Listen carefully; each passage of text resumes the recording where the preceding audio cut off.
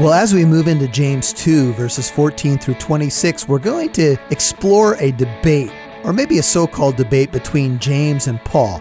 But it's really not a debate at all.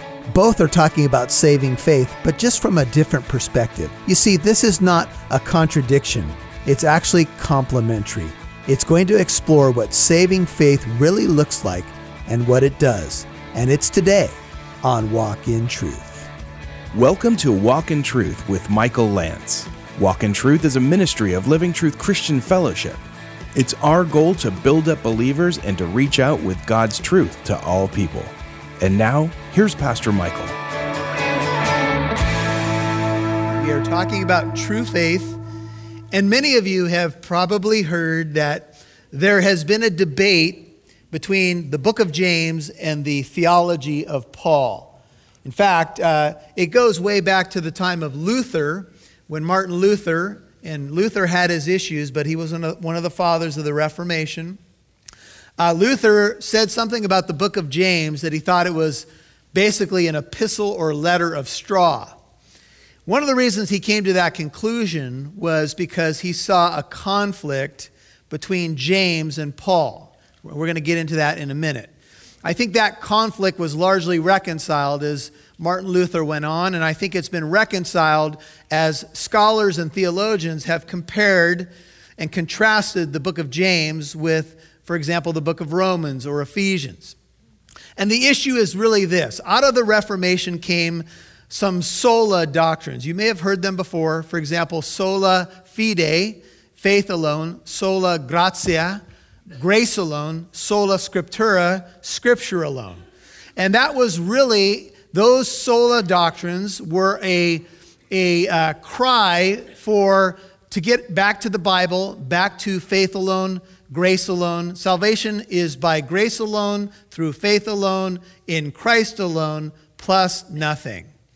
The way we get saved is through the finished, complete work of Jesus Christ. This is what Ephesians 2:8 says. It says, "For by grace you have been saved through faith." Notice it's God's grace. The channel by which we accept that grace is through faith, Ephesians 2:8. And that not of yourselves, this salvation is the gift of God. It is not as a result of works, so that no one should boast. But I want you to keep reading. "For we are his workmanship." It could be translated, we are God's work of art. We've been created or recreated in Christ Jesus for what? For good works, which God prepared beforehand that we should walk in them. So we are saved by grace through faith, but it doesn't stop there. Saving faith will produce good works. You can't really be saved and not bear fruit. It just doesn't exist. And let me just say to you that this debate that is going to come up between James and Paul is really not between James and Paul. It's between James and some teachers in the early Jewish church who may have heard what Paul said and were basically making excuses. Turn over to the book of James and we'll dig this out a little bit more. And here was the excuse. If I'm saved by grace through faith, you know how people are, well, then that means I don't have to do anything, right? I mean, it's salvation by grace through faith. That's what Paul's been teaching. It's justification by faith. So this is what we do as human beings.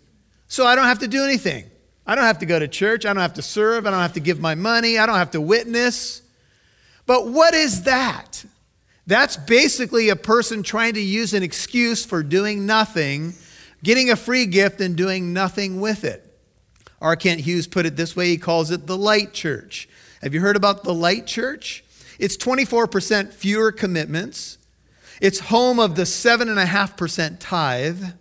It's 15-minute sermons, 45-minute worship services, so you can get on with your regular day. We have only 8 commandments. We took 2 away from the 10. Your choice. We use 3 spiritual laws instead of 4.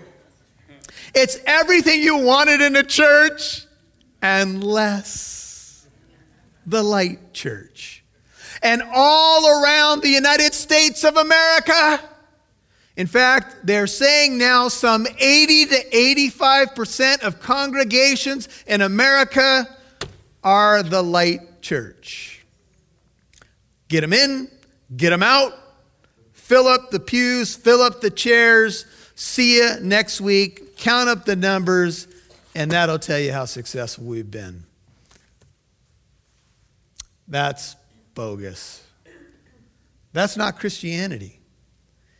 And that's what James is really challenging.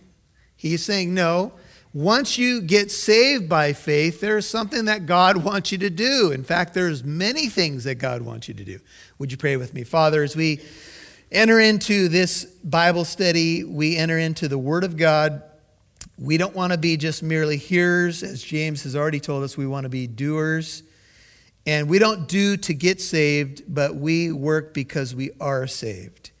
And I pray that you'd bring clarity to this issue, and I pray that you'd bring illumination, and then I pray that you'd bring action for your glory. In Jesus' holy name, and all God's people said, amen. Who's the debate really with and why? You know, this whole week as I've looked at this, I've really asked that question. Why is it even a debate? Shouldn't it be a normal thing that a Christian gets saved and then serves God? We would think so. So James in this section is going to get very practical, and he's going to tell us what faith does. Many of you have read the book of Hebrews, and you would remember that many times it says by faith, by faith. Here's a quick machine gun example. By faith, Abel offered, Enoch walked, Noah prepared an ark, Abraham obeyed, going out. Moses refused, endured, considered, looked to the reward, left Egypt, kept the Passover, passed through the Red Sea, and there's more, and there's more, and there's more. By faith, by faith, by faith. And so when James tackles this section, I don't think it's disconnected from the previous one, but he says these words. This is James 2:14. He says, "What use is it, my brethren, if a man says he has faith, but he has no works? Can that faith save him?" Or New Living Translation says, "Can that kind of faith save anyone?"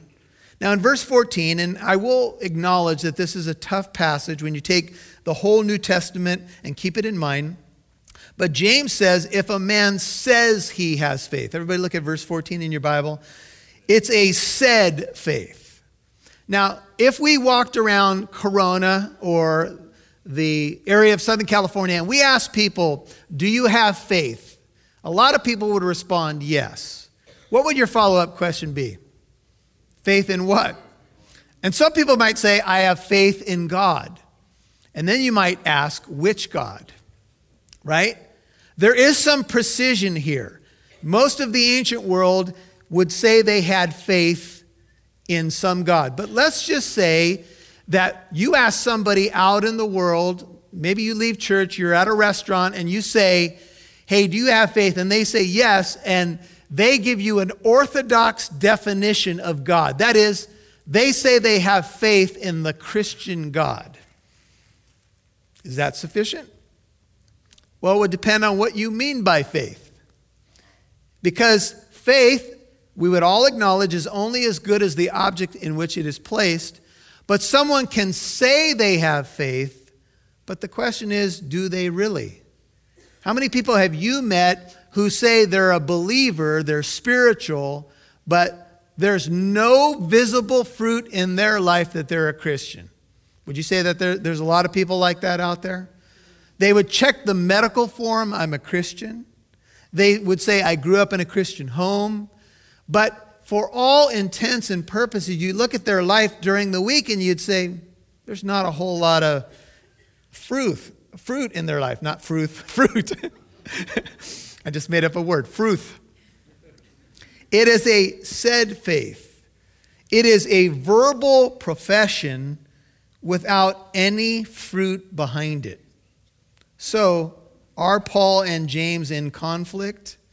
Well, I would tell you that the source of the conflict is not Paul, but teachers who are around this first century church. And if you skip ahead to chapter 3, verse 1, it says, "Let not many of you become teachers, my brethren, knowing that as such we will incur a stricter judgment," 3:1. And then there's a whole argument about the tongue and being careful about what you speak. It may be that these are the ones that are having the debate with James. They're basically telling the congregation, once you get saved, you don't need to do anything. Because salvation by grace is a really cool thing. But if you don't have works, you have to question whether you have saving faith. So the argument here, as you're going to watch, is not necessarily just about practically helping people. It is about salvation. Read verse 14 again. It says, "What use is it, my brethren, if a man says he has faith, but he has no works? Can that faith do what? Can it save him?" So the essence of the argument is what scholars would call soteriological. What does that mean? It means that what James is talking about is not just a practical helping faith. He is talking about what is actually saving faith. Now, I took some classes over the years, and Craig Hawkins was my professor in many of them. And he would use 3 Latin words that have come down through the corridors of time. And they are notitia, assensus, and fiducia. Notitia is, if you're a note taker, Notitia. Notitia is raw data, information. Assensus, Assensus, is to agree with the data, assent to it, intellectually agree. And then fiducia is a word that means trust. Notitia, assensus, fiducia. So, example. Let's say that you went to WebMD and you were having some... Hey, listening family, this is Pastor Michael, and I want to tell you about the store at walkintruth.com. There's 27 products up at the store right now, ranging from things like the teaching on 666 from the book of Revelation, the 7 seals from Revelation, Scientology, Jehovah's Witnesses, the anatomy of a fall, how to avoid falling from 2 Samuel, and even teaching on the occult. Most recently, an interview with Frank Sontag about the New Age movement and his personal testimony. Hey, when you go to the store and you purchase a product, you partner with us to reach more people like you. So go to the store, walkintruth.com, click on the store, purchase a product of interest, buy it for a friend, and when you do, you'll be partnering with us to reach more people for the cause of Christ. We love you. We appreciate you. You can also give donations there at walkintruth.com. That's walkintruth.com. Click on that store and partner with us today. We appreciate it. God bless you. We'll talk to you soon. The essence of the argument is what scholars would call soteriological. What does that mean? It means that what James is talking about is not just a practical helping faith. He is talking about what is actually saving faith. Now, I took some classes over the years, and Craig Hawkins was my professor in many of them. And he would use 3 Latin words that have come down through the corridors of time, and they are notitia, assensus, and fiducia. Notitia is, if you're a note taker, Notitia. Notitia is raw data, information. Assensus, Assensus, is to agree with the data, assent to it, intellectually agree. And then fiducia is a word that means trust. Notitia, assensus, fiducia. So, example. Let's say that you went to WebMD and you were having some symptoms, and you began to do research on WebMD, and all the 10 symptoms that you have physically, they're pointing to the same disease. And so you do all your research, maybe you get your hands on some medical journals, and you realize every symptom you have is this disease. You got the data, and you've done now your research, and you agree with the facts. You've got this disease, and let's say this disease is 100% fatal. But as you read on, you read about a Dr. Strunk in Germany. And Dr. Strunk in Germany has the antidote to your disease and your symptoms. And so you now do all the research on the antidote, and you realize that people with your same symptoms, with this terribly fatal disease, are flying to Germany from all over the world. They're getting an injection from Dr. Strunk, and they're healed. And you're convinced now. You've done your homework on the symptoms. You've done your homework on Dr. Strunk. And now you are convinced that if you get this injection, you're saved. You have the raw data. You agree that it's true. Please listen. But until you get on a plane and go to Germany and receive that injection from Dr. Strunk, you're still going to die. That's the difference between a said faith and a saving faith. You could have the data. You could agree that it's true. You could ask somebody on the street, do you believe that Jesus Christ is a historic figure? Yeah. Do you believe he died on the cross? Yeah. Do you believe he died on the cross for the sins of the world? Yep. Do you believe that he rose from the dead? Yeah. Are you a Christian? There are people out there who have the data, agree that it's true, but have not received the saving injection. Everybody with me? It's notitia assensus fiducia. If you were to draw a line under notitia, under assensus, you have to move from data to saving faith. Example, look at verse 19. You believe that God is one. That's the Hebrew Shema. Hear, O Israel, the Lord our God, the Lord is one. That's Deuteronomy 6:4. You do well if you believe that. The demons also believe that.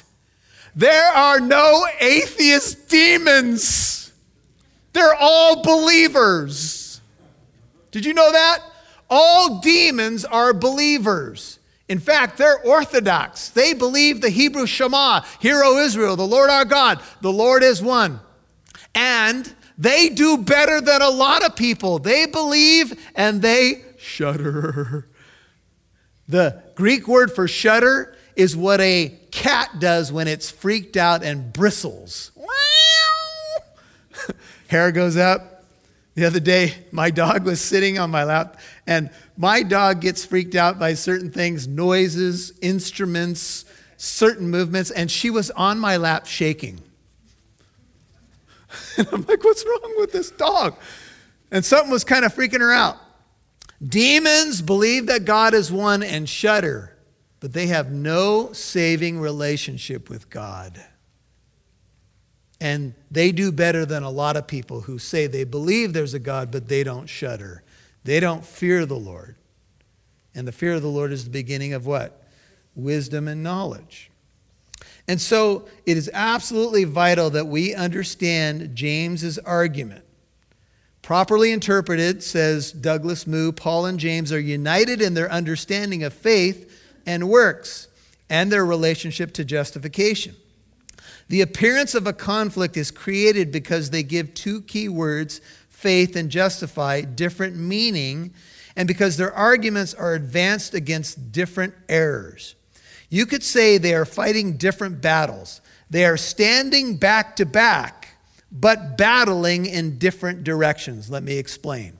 Paul is battling people who think you're saved by works or the works of the law. And he's saying to them, you cannot be saved by the works of the law, because the law reveals the problem of sin and exposes that we're all sinners in need of a Savior. So Paul is battling people over here that say you're saved by keeping the law. James, back to back with Paul, is battling people who say, you don't have to do anything. You can just make a verbal profession and you're good. And they are both battling, but in different directions. Does that make sense to everybody? And so this is what's going on. They're battling different foes to the gospel in different directions. But they both would acknowledge that faith and works are inseparably linked together. You can't have one without the other. Remember, James came to believe in his half-brother, Jesus, after the resurrection. He became a believer. And then the works of doing or living out his faith followed. So the faith mentioned in verse 14 is a faith that can't save because it's not a real faith. It's a said faith. So, an important note. The difference between Paul and James consists in the sequence of works and conversion. Very important. Paul denies any efficacy or efficiency to pre-conversion works. Paul is saying, your works don't save you. You can't pile up enough works to get saved. But James is pleading for the absolute necessity of post-conversion works. Everybody with me? So this is what he's talking about.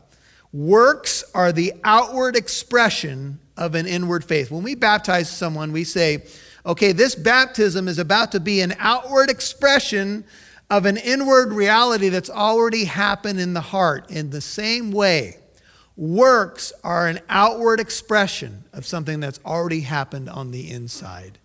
Unless a person is born again, he will not see the kingdom of heaven. And works are the natural outgrowth of being born again of the Holy Spirit. You're going to have fruit. Are you going to have seasons when there's more fruit than other times? Certainly. Now, James is going to give an illustration of what he's talking about. Verse 15, if a brother or sister is without clothing and in need of daily food. This may have been a real situation in the church, just like we saw in the earlier section with a poor and rich person walking in. And one of you says to them, go in peace, be warmed and be filled. And yet you do not give them what is necessary for their body. What use is that? You have someone come to you and they say, I haven't eaten in 3 days, I'm starving. And you say, go in peace, be warmed, be filled. Be filled. No, you buy them a turkey sandwich. And then you pray for them. I was going through a McDonald's drive-thru some years ago. And there was a man who was there saying, I will work for food, and he had that sign. So I went through the drive-thru and I bought 2 cheeseburger meals, a couple of cheeseburgers, fries, soda. And I pulled up to him and I said, here, and I tried to hand him the bag and he said, oh, I don't want that. I said, what do you mean? You're standing outside of McDonald's. I just bought you the number 2 happy meal that should make you happy, right? What do you mean you don't want it? I don't want that. I want money. So I rolled my window back up and I said, now there's 4 cheeseburgers for Pastor Michael. What a day! What a glorious day.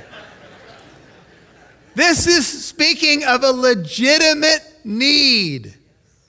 A person who comes to you and says, look, I'm going to defer to making sure someone's fed, right?